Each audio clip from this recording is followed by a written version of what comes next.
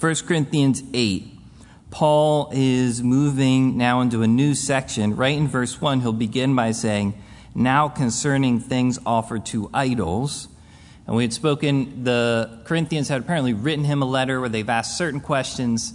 He addressed other issues in the beginning of his letter to them. Now, earlier, he began to address some of those issues they wrote to him about. He was speaking about marriage, singleness, intimacy within marriage, some of those issues. Now he's shifting, and beginning here in verse 1, he's going to talk about issues in relation to food sacrificed to idols, which was part of the next question they had. Positively, there are things to correct here, but positively, what this does tell us is in the church, apparently there was a segment of people with tender consciences who really wanted to please the Lord, and they were worried that some of the things they were doing were not pleasing to the Lord. It also tells us there was some type of dispute within the church where people thought it was okay and people thought it wasn't okay. So there was an issue in the end, but at least there was a segment there that really wanted to please the Lord. This discussion is really going to run all the way through to chapter 11. And in some ways, it might not seem very applicable to us, but it was something that had a ton of different angles in the early church. So Paul continually had to kind of deal with this question of food and then how we act in relation to food. So in Acts chapter 15, particularly in relation to the church of Antioch, it was in relation to the Judaizers and the Jewish law. Did they have to keep the dietary law? Should they eat things that still have the blood in them? It was kind of more of a religious connotation. Then in Romans 14, we see him talking to more of a Gentile kind of segment, and that was in relation to whether they should be vegetarians, whether they should keep certain festivals still, and that became a matter of conscience, and he had to talk to them through that issue. And now here in Corinth, the issue of food comes up again, but it has another slant, and it seems like the main problem happening here is not only whether they would eat the meat that was offered, but the fact that it was sacrificed to idols and they were then participating in these kind of festivals or worship services where they would then receive some of the meat sacrificed to idols. So typically what would happen is when that sacrifice was given, a portion of that would be given to the god. Zeus would get his portion. Then another portion of that would be given to the person who offered the sacrifice, and they would have something to eat. And then that last portion, whatever was left over, would either be sold at a market or even cooked there at the temple and offered as kind of a pseudo-ancient restaurant where they could then go there and eat. You could eat as it was kind of just given to you. So the believers had issues. Do we eat that at all? Can we buy it from the market? And can we go participate in these kind of feasts? And, hey, Zeus's temple, they're cooking lamb today. It's Wednesday. Can we meet there and get something to eat and then go do whatever? So there was all these kind of issues around this in the church. Paul had forbidden them in chapter 5, 10, 11 to fellowship with idolaters. So they're trying to work this out. He's going to tell them clearly in chapter 10, verse 20, don't participate in their feasts. They're demonic. He's going to say that pretty clearly. Although he will also say it's not a sin to just buy some meat from the market and eat it. So he's going to kind of make a couple really focused points on the issue, but the thing that I think is important for us, and why I kind of want to run through the whole intro here, is to see, even though we might not have a particular symptom of worrying about meat sacrificed to idols, you don't go to the grocery store and pick up the meat on sale and say, I hope they didn't kill this for Zeus, That's not our life. It is still other places in the world. Missionaries, this becomes very applicable, but in America, this is not really our main kind of issue. The underlying principles that Paul brings out to deal with the issue are universal. Those are the things that last and that are still important for us today. So even though we can't immediately maybe apply this to something we're eating because we're worried it was given to a false god, the things that he's going to say in relation to that do immediately apply to us. So what's important for us is to notice where he starts. So again, let's begin verse 1. Now concerning things offered to idols, we know that we all have knowledge.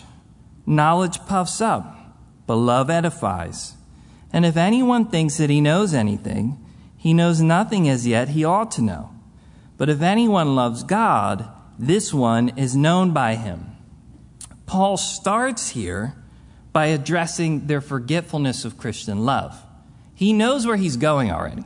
He's going to make clear statements. Don't go to the demonic festivals. It's okay if you eat that meat. We know idols aren't real. He's going to say theological truths. But what he does before he addresses any of those things is he goes to these underlying principles of what the Christian and the Christian life is really supposed to be. And then he works off of that, all these other angles he's going to come to.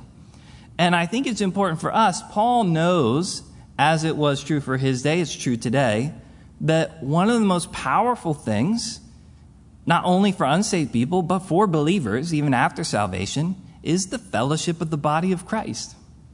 Crazier the world gets, the more remarkable it is to have people who love one another in the way Christ commands, who live a type of life that the way Christ commands.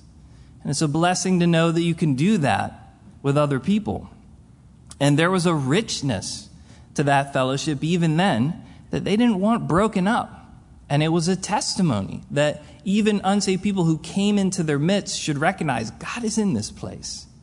And Paul knows this type of attitude is going to be something that begins to break that down. That the first commandment is still loving God and loving those around us. And Christ's new commandment to his disciples is that we would love one another in a particular way, the way he loved us. Then the world would know that we're his disciples. So before he gets into any of the facts, he's going to start with, hey, here's something that you're missing in this whole discussion. The basis of Christian love. What Christian life is supposed to look like. And he wants to show that these Corinthians have erred in their response to the issue because they've erred in their judgment of what's most important. They thought knowledge was what was most important. And the aim of our faith is not knowledge, it's love. Knowledge becomes a part of love. We're supposed to love him with all our heart, soul, mind, and strength. All of it. That's just one part. And it's all supposed to work together in harmony. All the knowledge we acquire should just be added fuel to the love God commands us to have. Love is the fruit of the Spirit, what he wants to see in our lives. It's what's supposed to guide us, not merely our knowledge. So to prove this, what Paul does is right in the beginning, he sets up two contrasts. The first is very clear. Notice again in verse 1. Knowledge puffs up, but love edifies. And then secondly, this one's a little less clear, but the learner is actually unknown to himself, and the one who loves is fully known of God. So he's going to set up two contrasts here between love and knowledge.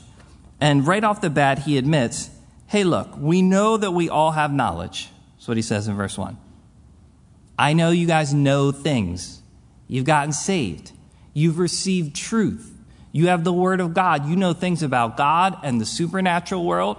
You know things now about yourselves and the natural world. Before, you were caught up in all types of worldly philosophies, things that were totally untrue. Now you have truth in Jesus Christ. You have knowledge, things that you can rest on. But Paul, an intellectual himself, gives a clear contrast, saying knowledge puffs up, but love edifies. The word puffs up there has the idea of being inflated with a bellows. It's not a great picture. We say somebody's got a big head, their ego is inflated, right? That's still kind of the picture. Knowledge puffs up. Love edifies. The idea is builds up. Knowledge puffs an individual up. Love edifies, builds up the person. And this contrast can be perceived as anti-intellectual because in some sense it is. What Paul's saying here is, and what the Holy Spirit is warning through Paul, that there's a direct danger for knowledge seekers, which is pride and a lack of love. Now, he speaks, and the word speaks, in unique ways to other people. Like, knowledge and intellect is a gift. Beauty is a gift. But the Proverbs warn, charm is deceitful and beauty is passing. And a woman who fears the Lord, she shall be praised. There are unique warnings given to a person who tries to leverage their beauty for themselves. There are unique warnings given to the rich man.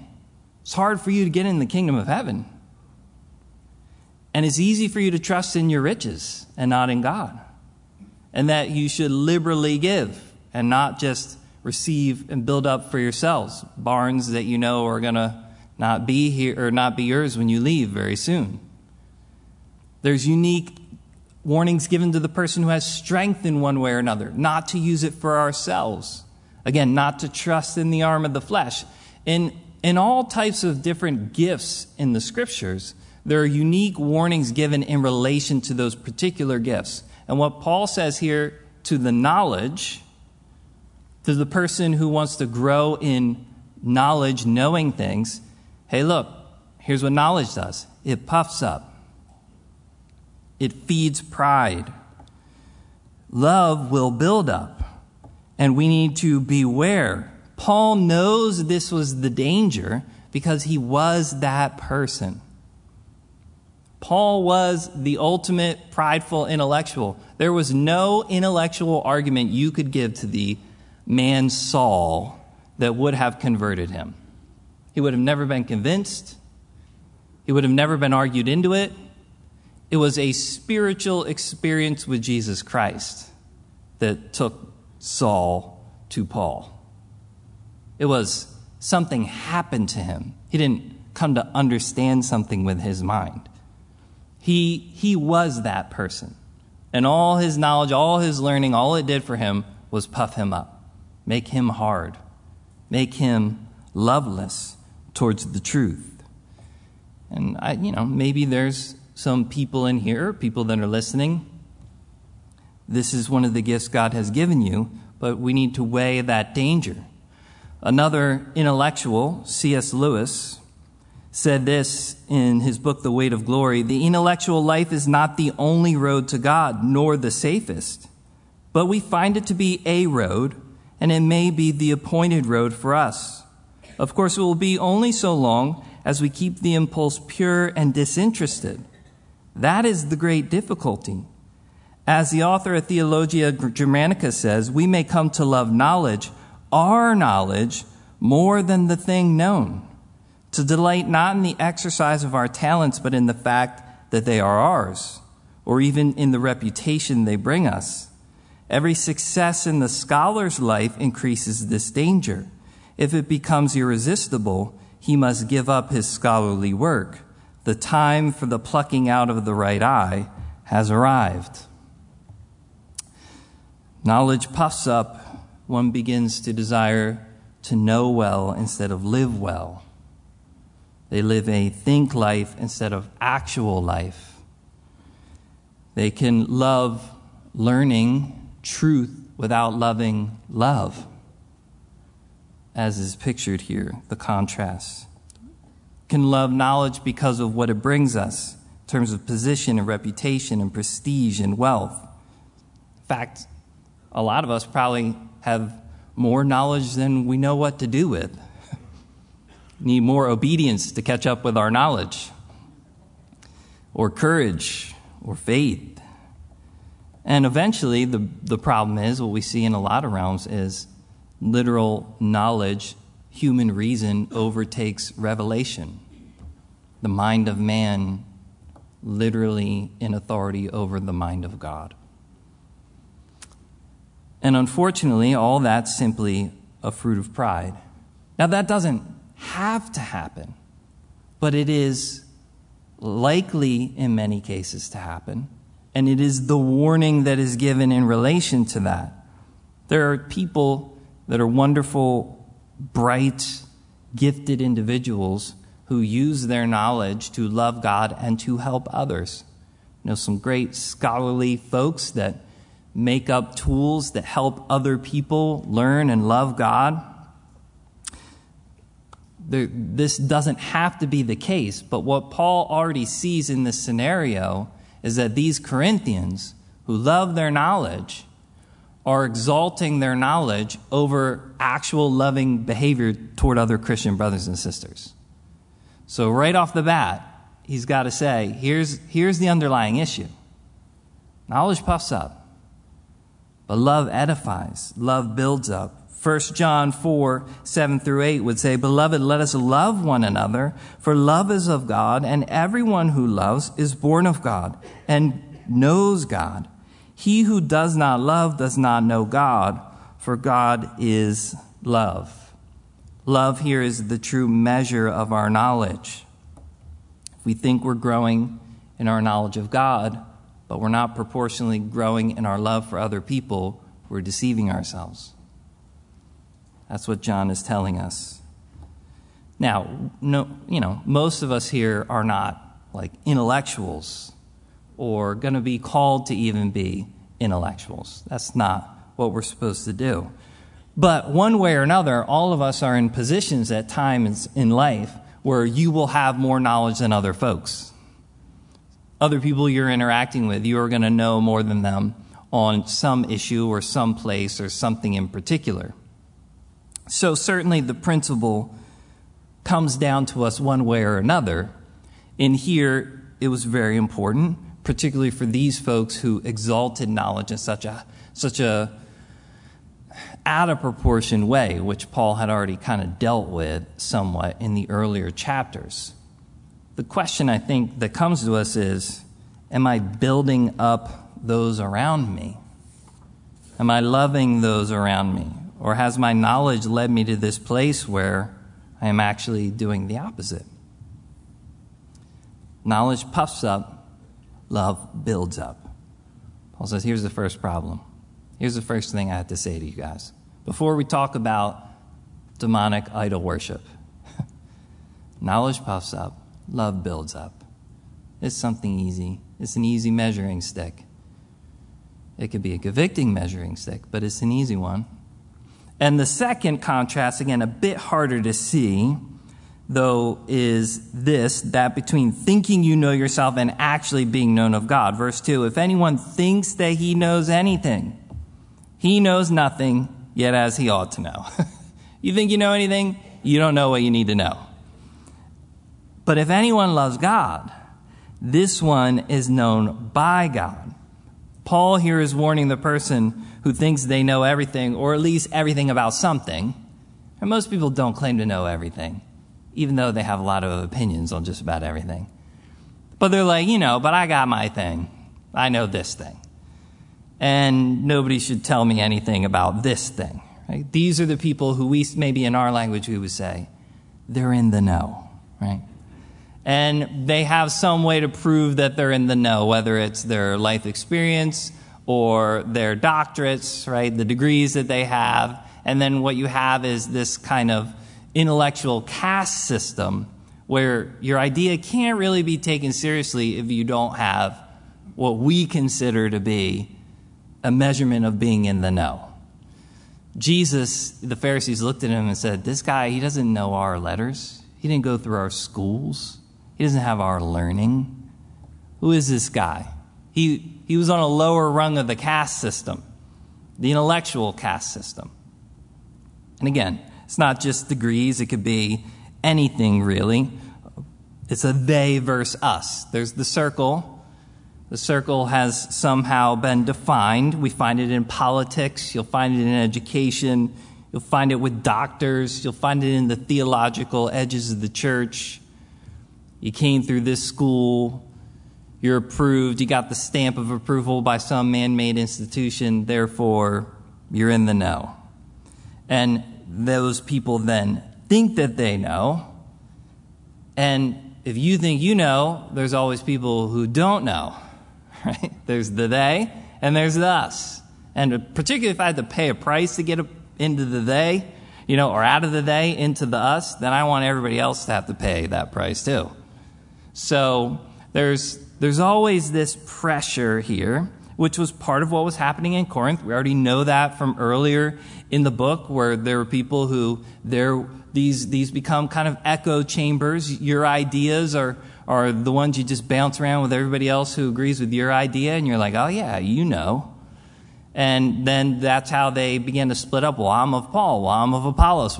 They like their particular form of wisdom. We're in the know with them. I'm going to claim this piece to them. You guys are outside of this. And Paul says there's always those people who think that they know, but he says they're actually living in ignorance. You don't actually know yourself as clearly as you think you do. You should be able to admit that you don't know. In contrast to the person who walks in love to God and man, even if that person doesn't see themselves clearly all the time, they are known by God. We can allow our knowledge to cause us to have this defense. C.S. Lewis, again, talks about a professor he names just Dr. Quartz. And he said Dr. Quartz was a wonderful individual. In fact, everybody talked about what a wonderful professor he was. It was almost hero worship at the school that he was at.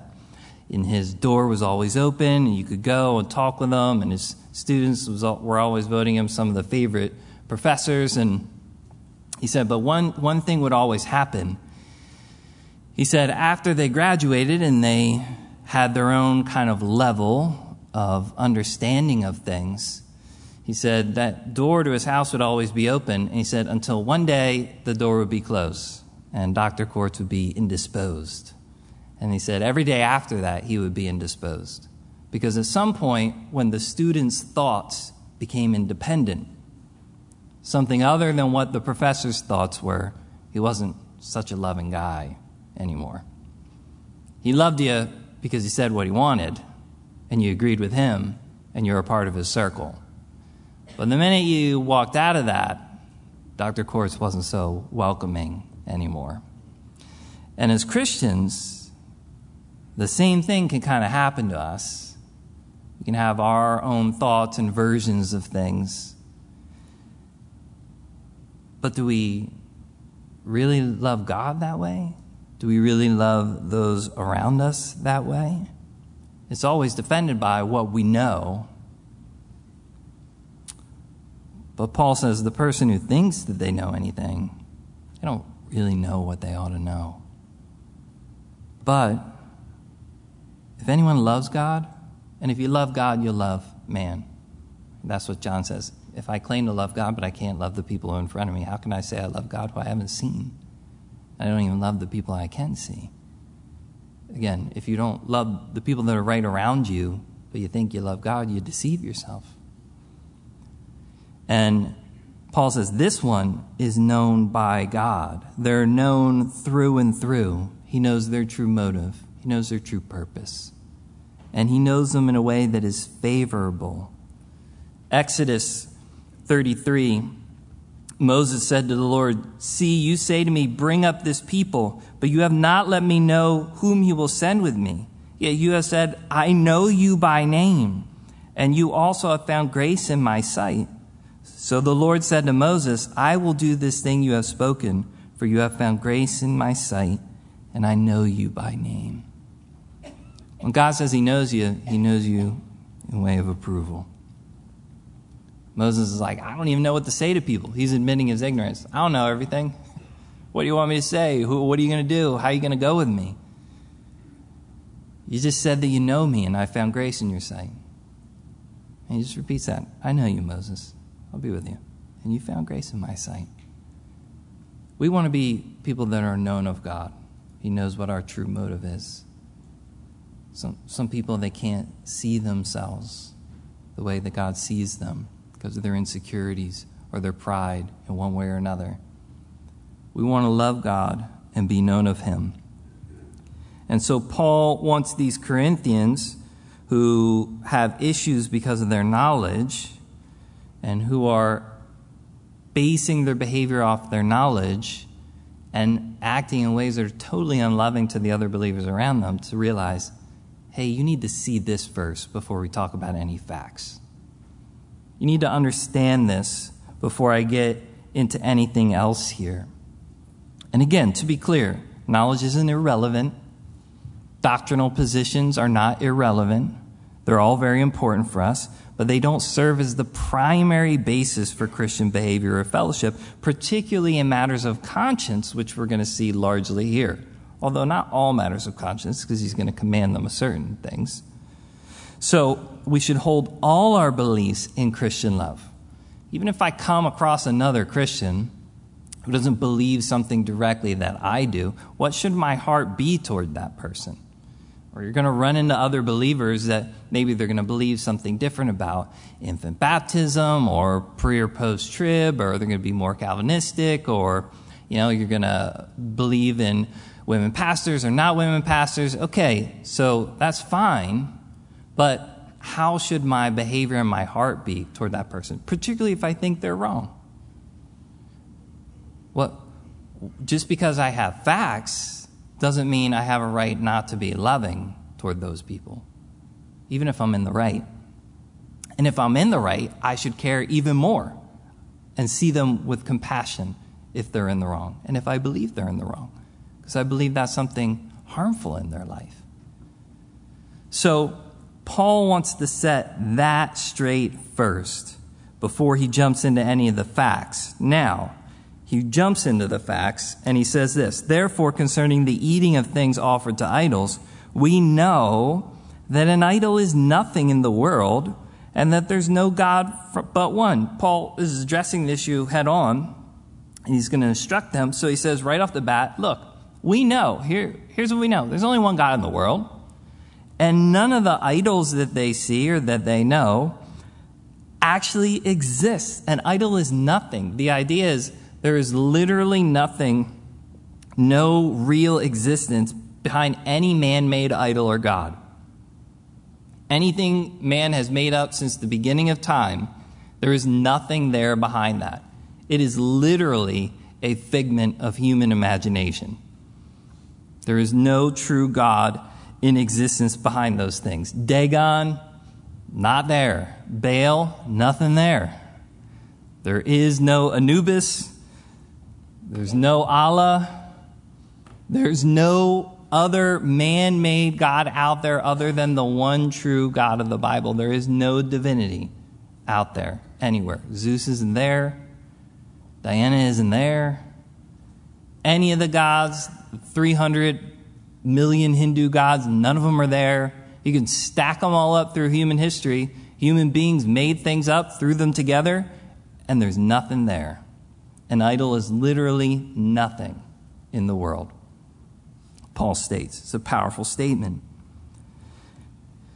He adds to that and says in 5, even if there are so-called gods, whether in heaven or earth, as there are many gods and many lords, yet there is one God and Father, of whom are all things. We for him, one Lord Jesus Christ, through whom are all things, and through whom we live. So Paul gives something of a concession here, which he's going to touch on later in chapter 10, but basically say, okay, even if there is anything behind these so-called gods, Anubis doesn't exist, but in the name of Anubis, you see some power in the world. He's going to say, all that stuff is just demonic anyway. It's not really Anubis. And it's not deity. It is another created being, because there's only one creator. Satan and his angels are creations. They're not deities. They're not gods. And all the so-called gods and lords out there, the so-called gods that people have created, the human beings that claim that they're lords, like Pharaoh being God or so many others claiming to be gods, he says, even if there is anything behind these so-called things, it's demonic. And even that thing is not deity. It's just a created thing. There is one creator, one true God, who's different than every other false thing out there.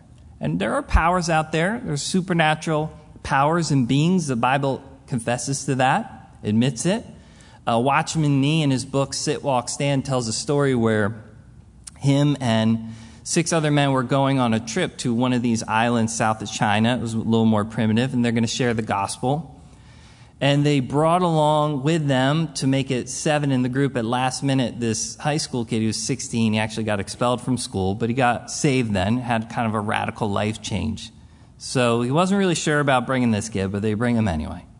And they're sharing the gospel in this village, and the kid finally says, it was pretty hard, nobody's really listening to him. How come nobody here will believe? And they said, well, we already have a God. And they named their God. And they said, he's a very effective God. And every year we worship him at a festival on this particular day, and we ask our diviners to tell us what day to have the festival. And for 286 years, it has never rained on that day. And the 16-year-old kid said, oh yeah? Well, our God's a real God, and it's going to rain this time. And then the other guys ran over to Watchman Nee, and they're like, you should hear what he's saying over there. So they got him over, and they were like, ooh, did we just set something up that we shouldn't have set up? He said they were stressing, they were praying. And he said the Lord spoke to him and said, no, I'm going to take care of this. He said the day came. It was bright and sunny in the morning. They start getting everything ready. They put their little God on a couch, and they're about to walk him through the town. And he said it starts pouring rain. They try to press through. The God falls off the couch. He breaks. He said they did some repairs, put their God back on the couch, tried to carry him through again. Had to stop the whole thing. Then they said, we got the day wrong, divided it again, different day. It rained on that day. And a number of people got saved. The thing is that there was power there. The people could say, our God is an effective God. There are supernatural powers in the world. But none of those things are deity, even if they're there. There's only one true God. And he's the creator of heaven and earth. And these people, many of them, still feared supernatural powers. They had experienced effective gods in various ways. They were scared, many of them, of those things. You can go other places in the world. We've been on mission trips, places where people don't want to mess with the witch doctor down the street, or because they've seen things that cause them to fear. Oh, Paul would write to the Colossians, and he'd say, he has delivered us from the power of darkness and conveyed us into the kingdom of the Son of his love. No, but Jesus Christ did something different. He delivered from all the powers of darkness. They're there. But what Paul says is they're not true gods. There's only one God. And he's ruling and reigning. And when he looks around from the throne of the universe, he's not insecure. He's not seeing any competition out there in the world. The distance between Satan as a created being and a moth is pretty huge, but it is still a measurable distance. The distance between Satan and God is immeasurable. One is uncreated and one is creation. One is exalted and forever different. The other is just something made up out of his own will. It's a being that is under his power and control 24/7. And Paul says, hey, for us, there's one God, notice, the Father. It's a beautiful thing to connect to that one God. Of whom are all things, and we for him. One Lord, Jesus Christ. Throwing that word Lord in there makes Jesus divinity. And Paul doesn't have to worry about saying there's one God, the Father and the Lord Jesus Christ. He states that clearly. Through whom are all things. The Father created through the Son. John 1:3, Ephesians 3:9, Colossians 1:16, Hebrews 1:2. That's why he can be given the divine title of Lord. Nothing was created without him. Jesus wasn't created first and then make everything else. There was nothing, and Jesus was there with the nothing. And then he created. He's the divine word. The Lord Jesus Christ. Jesus being Savior. Name him Jesus because he'll save his people from their sins. Our Creator is our Father and our Savior. The one true God in the world. A Father who loves us when he made creation. He didn't just throw man into the world, have him floating in nothingness until he could make some land and ocean and some light for him to walk around. No, he created an entire world, differentiated all these different things, made it beautiful, then put him in there to show the fatherly provision and love that he had for him. We for him, the purpose he wanted to show, the love, the care.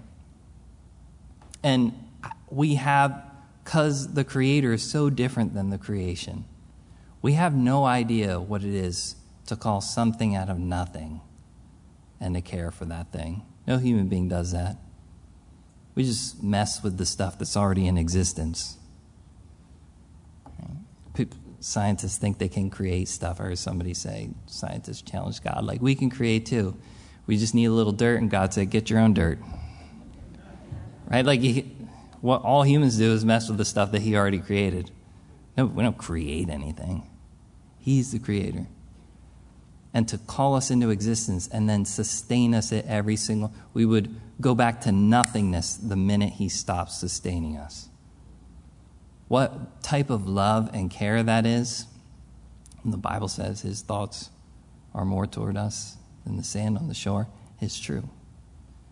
And he says that one God, one Creator, he's your Father, guys. He's your Lord and Savior, the Anointed One, Jesus Christ. All these other things, they're not even in existence. And the powers you see, they're not divine.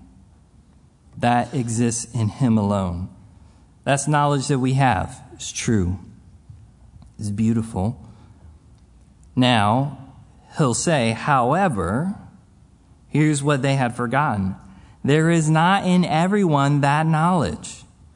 For some, with consciousness of the idol, until now eat it as a thing offered to an idol, and their conscience being weak is defiled. But food does not commend us to God, for neither if we eat are we the better, nor if we do not eat are we the worse. Paul points out the problem here. You guys are fighting about whether you can do this or not. He says, some people, you're defending yourself. Well, we have this knowledge. Idols don't even exist. It doesn't matter if we eat this food or sit in their place. Zeus isn't there. And what Paul's saying is, yeah, we know that. But here's what you forgot. Not everybody knows that in a way that they can hold to in faith. Because when some people are eating, notice he says, they eat with consciousness of that idol. They're not eating with consciousness of God and of his power and of his reality as the creator and as their non-reality. Like I said, I think it's hard for us to understand what some of these people had gone through worshiping these gods, or what they had even given. They might have offered their children to these gods. They had offered lives to these gods. They had seen various supernatural things. And now they get pulled out of that. They have the Holy Spirit. They're believing in Christ. But it's still hard for them to go back and connect. And some of the people are like, it's fine, just go ahead. And Paul's saying, can't you see your brother and sister in Christ? They're eating with consciousness of that idol. Their consciences are weak and they become defiled. You say you know everything, but can't you see that they don't have that same knowledge that you do? How come you're not aware of what's going on in their lives? And it was important for them not to just respond, certainly, based on the conscience of another person, but for a less mature person to see a more mature person in Christ doing something. There's pressure there to think you should be able to do the same. Certainly, though, we need to live in light of our own conscience. We looked at Romans 14:23. Paul would say, he who doubts is condemned if he eats, because he does not eat from faith. Whatever is not from faith is sin. So, If you think it's wrong, or it could be wrong, it's a sin for you just to jump into that thing. If you see Pastor Mike walking into a movie, but you're like, I shouldn't see that movie. That would be wrong. I don't even go to the movies. I just sit at home and watch it free when it comes on TV. Does anybody go to the movies here? But this is an example. Okay, you see, he's a pastor. He's supposed to be an example to our lives. Peter says that, right? He's spiritually mature, then it must be okay. But your conscience is like, you shouldn't go see that. There's trash in that movie. And you just press through anyway.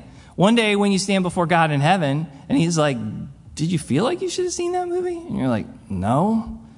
He's like, why did you see it? And you're like, well, Pastor Mike did it, right? Like, that's not going to help you. So you need to be able to live with a free conscience before the Lord, irrespective of what other Christians are doing. That's true. I say that. But Paul's point here is toward the more mature person who's claiming that knowledge, claiming that they have the freedom to do what they want, irrespective of how that affects those around them. And what Paul is saying is, if you think that's okay, you're not walking in love and you don't have the knowledge you say you have. And that knowledge is puffing you up, and it's not building up others. So verse 9, now he gets to it straight. But beware, this is a warning, lest somehow this liberty of yours become a stumbling block to those who are weak. For if anyone sees you who have knowledge eating in an idol's temple, will not the conscience of him who is weak be emboldened to eat those things offered to idols? And because of your knowledge, shall the weak brother perish for whom Christ died? Like, is that how you want your knowledge to be used? It's a question. But when you thus sin against the brethren and wound their weak conscience, you sin against Christ.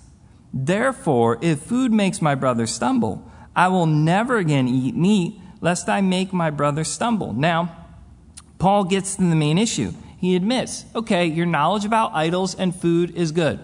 Idols don't exist, is true. Any power behind them is demonic. Food doesn't make a person better, he stated that clearly. It doesn't make a person worse. It's neutral. It's how you relate to it that makes the difference.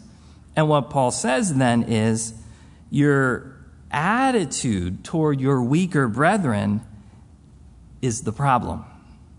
Your knowledge not of idols and meat is the problem. Your knowledge of what Christian life is supposed to look like toward other people and how your liberties or rights as a believer can be expressed, that's where your knowledge is failing you. And he gives a pretty crazy warning here. He admits that they have liberty, but warns that their liberty can become, notice, a stumbling block. It could cause the weaker brother to perish, make a shipwreck of their faith. Could be a sin against the brethren. Could be a wound. Could be a sin against Christ. That's a pretty serious warning there that Paul's throwing out. He's not playing around right here. You wouldn't think that if Paul said this thing, you just have to imagine the person who's sitting there thinking, all I'm doing is eating some chicken wings that Zeus didn't want. You're getting a little serious here, Paul. But Paul is serious because they're not seeing, again, what God wants in this scenario. They're just working off the facts for their own rights. And they're totally missing what they're doing toward others. Our rights can never be exercised in love without regard to those around us. As a Christian, I never live or act alone. Never. I'm not given the right to be an independent contractor in the body of Christ. I receive His Spirit, and everything I do has to be in relation to the other people I'm connected with for all eternity, particularly the people that God put me around, right here, right now in the world, that live near me, that I'm connected to. All of my life matters to God and to those around me. You'll notice Paul will use the word brother or brethren 4 times just in 11 through 12. The weak brother perish, sin against the brethren, therefore don't make your brother stumble. I won't eat anything unless I make my brother stumble. He uses brother and brethren all through this. There's a family dynamic in the body of Christ that's supposed to be recognized. I'm supposed to not just have an expression of rights, but a brotherly love toward other brothers and sisters in Christ. And Paul says, your knowledge is causing you to miss out on that. He says, serving as a warning here. The issue is not eating meat or not eating meat. The issue is the loveless or prideful harming or destruction of another's faith for whom Christ died. That's what the issue is. And for Paul, that's a big issue. Does our knowledge or liberty harm or destroy others? Have our loveless actions wounded a brother or sister in Christ?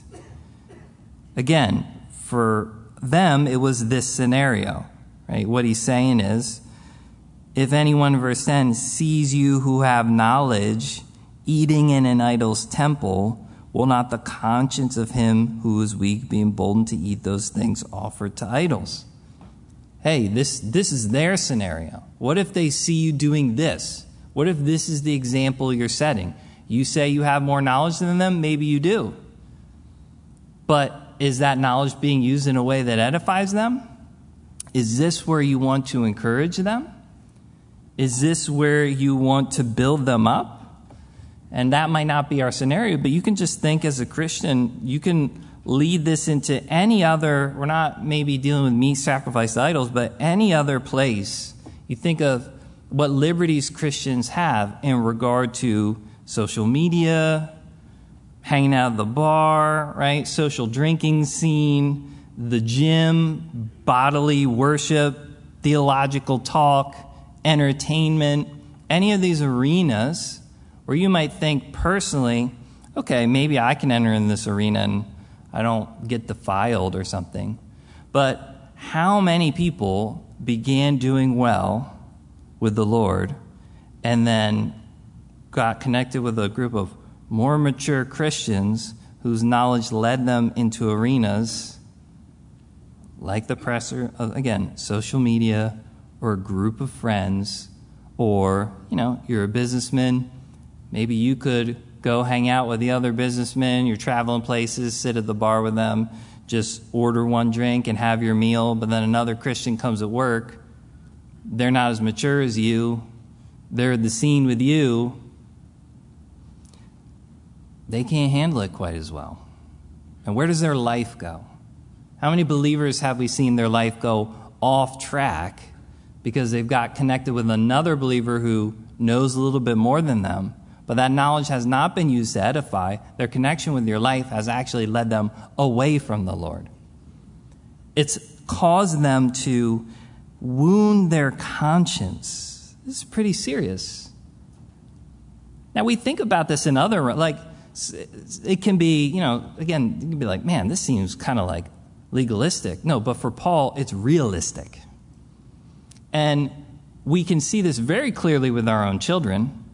All of us, if you're a Christian parent, there are plenty of things. There's plenty of entertainment, music, discussions me and my wife won't have around our children because we know they are not mature enough to handle these things.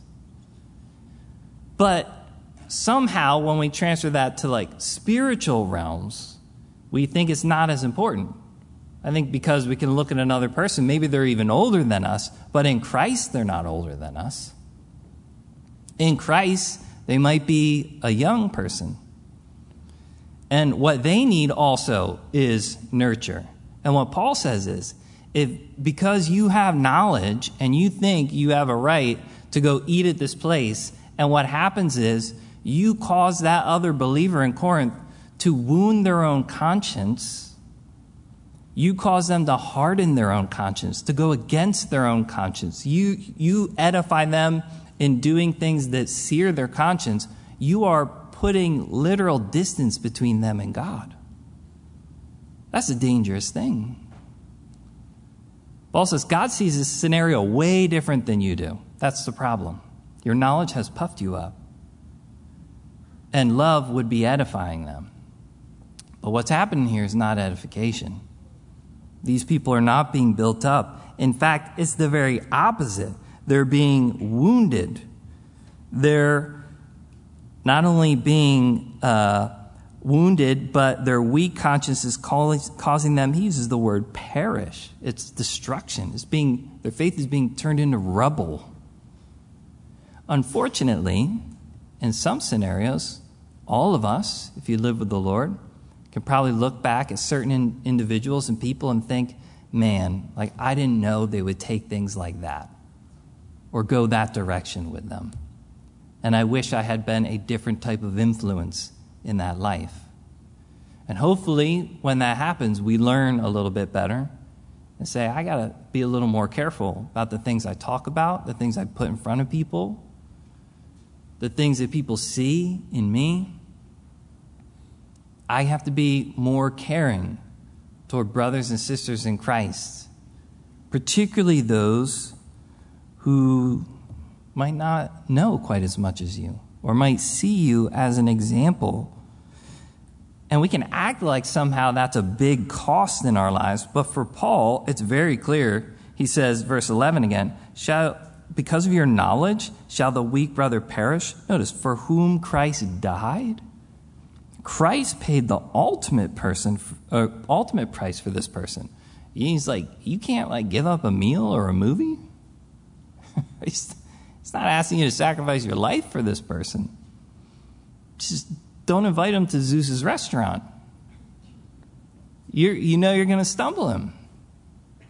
That Christ died for this individual. And he says in another stern warning, notice verse 12, when you thus sin against the brethren. Paul says it clear. This is a sin. It's an act of selfishness or pride. When you thus sin against the brethren and wound their weak conscience, he goes even further. You sin against Christ. He says that doesn't just hurt the individual, it hurts Christ who died for that individual. It's not just a sin against them. It's a sin against Christ. And it's a mature thing to fear wounding another brother or sister in Christ. Better we fear that than we fear missing out on some little pleasure of our lives. Right? That's what Paul's saying. He's like, you guys got this so wrong. That's why he started with the love. You're just thinking about this in totally immature ways. You think you know, but you don't. If you were known of God, it would look a lot differently. Don't allow your knowledge to be something that tears people down. It should be something that builds them up. And again, I don't think Paul is saying this because he doesn't care about these believers. I believe 100% he's saying this because he does care about them. This is a warning. He's telling them to beware. Very likely it's already happening, and he's just encouraging, don't let this go further. See this. Let it be the Lord showing you this in your life so that you can now respond correctly. And I believe Paul, in personal experience, knew it. I don't know if he ever got that voice out of his head. Saul, Saul, why are you persecuting me? He didn't just hurt Christians. Paul learned, when I sin against my brethren, I sin against Christ. He knew that. He had Jesus ask him that question directly. That would wake all of us up if we were in that scenario and Jesus showed up and said, why are you sinning against me? Not just your brothers or sisters in Christ, against me. And that's why Paul would say, I don't think he's being bombastic here. If food makes my brother stumble, I will never eat meat again, lest I make my brother stumble. He's not just being dramatic. His whole point is, I am going to fear way more being a part of a brother stumbling than missing out on a steak. I can always catch up on the steak. But if I make a brother stumble, that's serious. And this is a mature way to look at some of these things. Again, for us, it's a challenge because you and I, we're not going to be, again, in that particular scenario of expressing our liberty in going to a Zeus's temple giant or Acme or something like that. But we do all get placed in scenarios where, because you have knowledge in Christ of what certain freedoms are, if somebody just came to you and said, hey, man, you can't do that, you would immediately rattle off verses why you can, right? But what Paul is saying here is, no. There's something more. And it's pretty serious. If you want to pursue knowledge, you can do that, but you need to know that the real danger of knowledge is knowledge puffs up. But love will build up. What about the people in connection to your life? Are they being built up? You think you know? Maybe you're in a group of people that feel like they know. You have a bunch of other people that would tell you you know, and you would tell them they know. He says, you probably don't know what you think you know. And if God saw all of you and said what was true of you, would you be known of him? Would he be in the know? Those who love God, he knows them. And we can know our facts, but if our actions cause a brother to stumble, we sin against them, and we sin against Christ. And it's a powerful thing, not only to the literal witness of the existence of God, but also in a world of brokenness, to have a bunch of brothers and sisters in Christ who actually care about one another and think about one another. And think about one another more than their own liberties. And are willing to be loving and thoughtful toward those around them. That's a true act of God. And it's a blessing, and it's a powerful thing to be a part of and to walk into. And if you need help with that, God will direct you. He will teach you what that needs to look like in your life. Let's stand. Let's pray. Lord Jesus, we thank you for your word. We thank you for the truths that are there. We thank you that you are the one true and only God. And we thank you that you're our Father and our Savior, that we are for you. And I pray our lives would be for you in the right way. Lord, I pray for myself as a pastor here that I would be the example that you would have me to be, with genuine, sincere love of the brethren. And Lord, I pray that that would be true of our entire fellowship, and that anybody who enters into that fellowship would recognize it. I pray what Paul prayed, that you would cause our love to increase and abound toward one another and toward all men, that our hearts could be unblameable in holiness before you when you come with all the saints. So guide us, Lord, where we need it. Instruct us where we need it.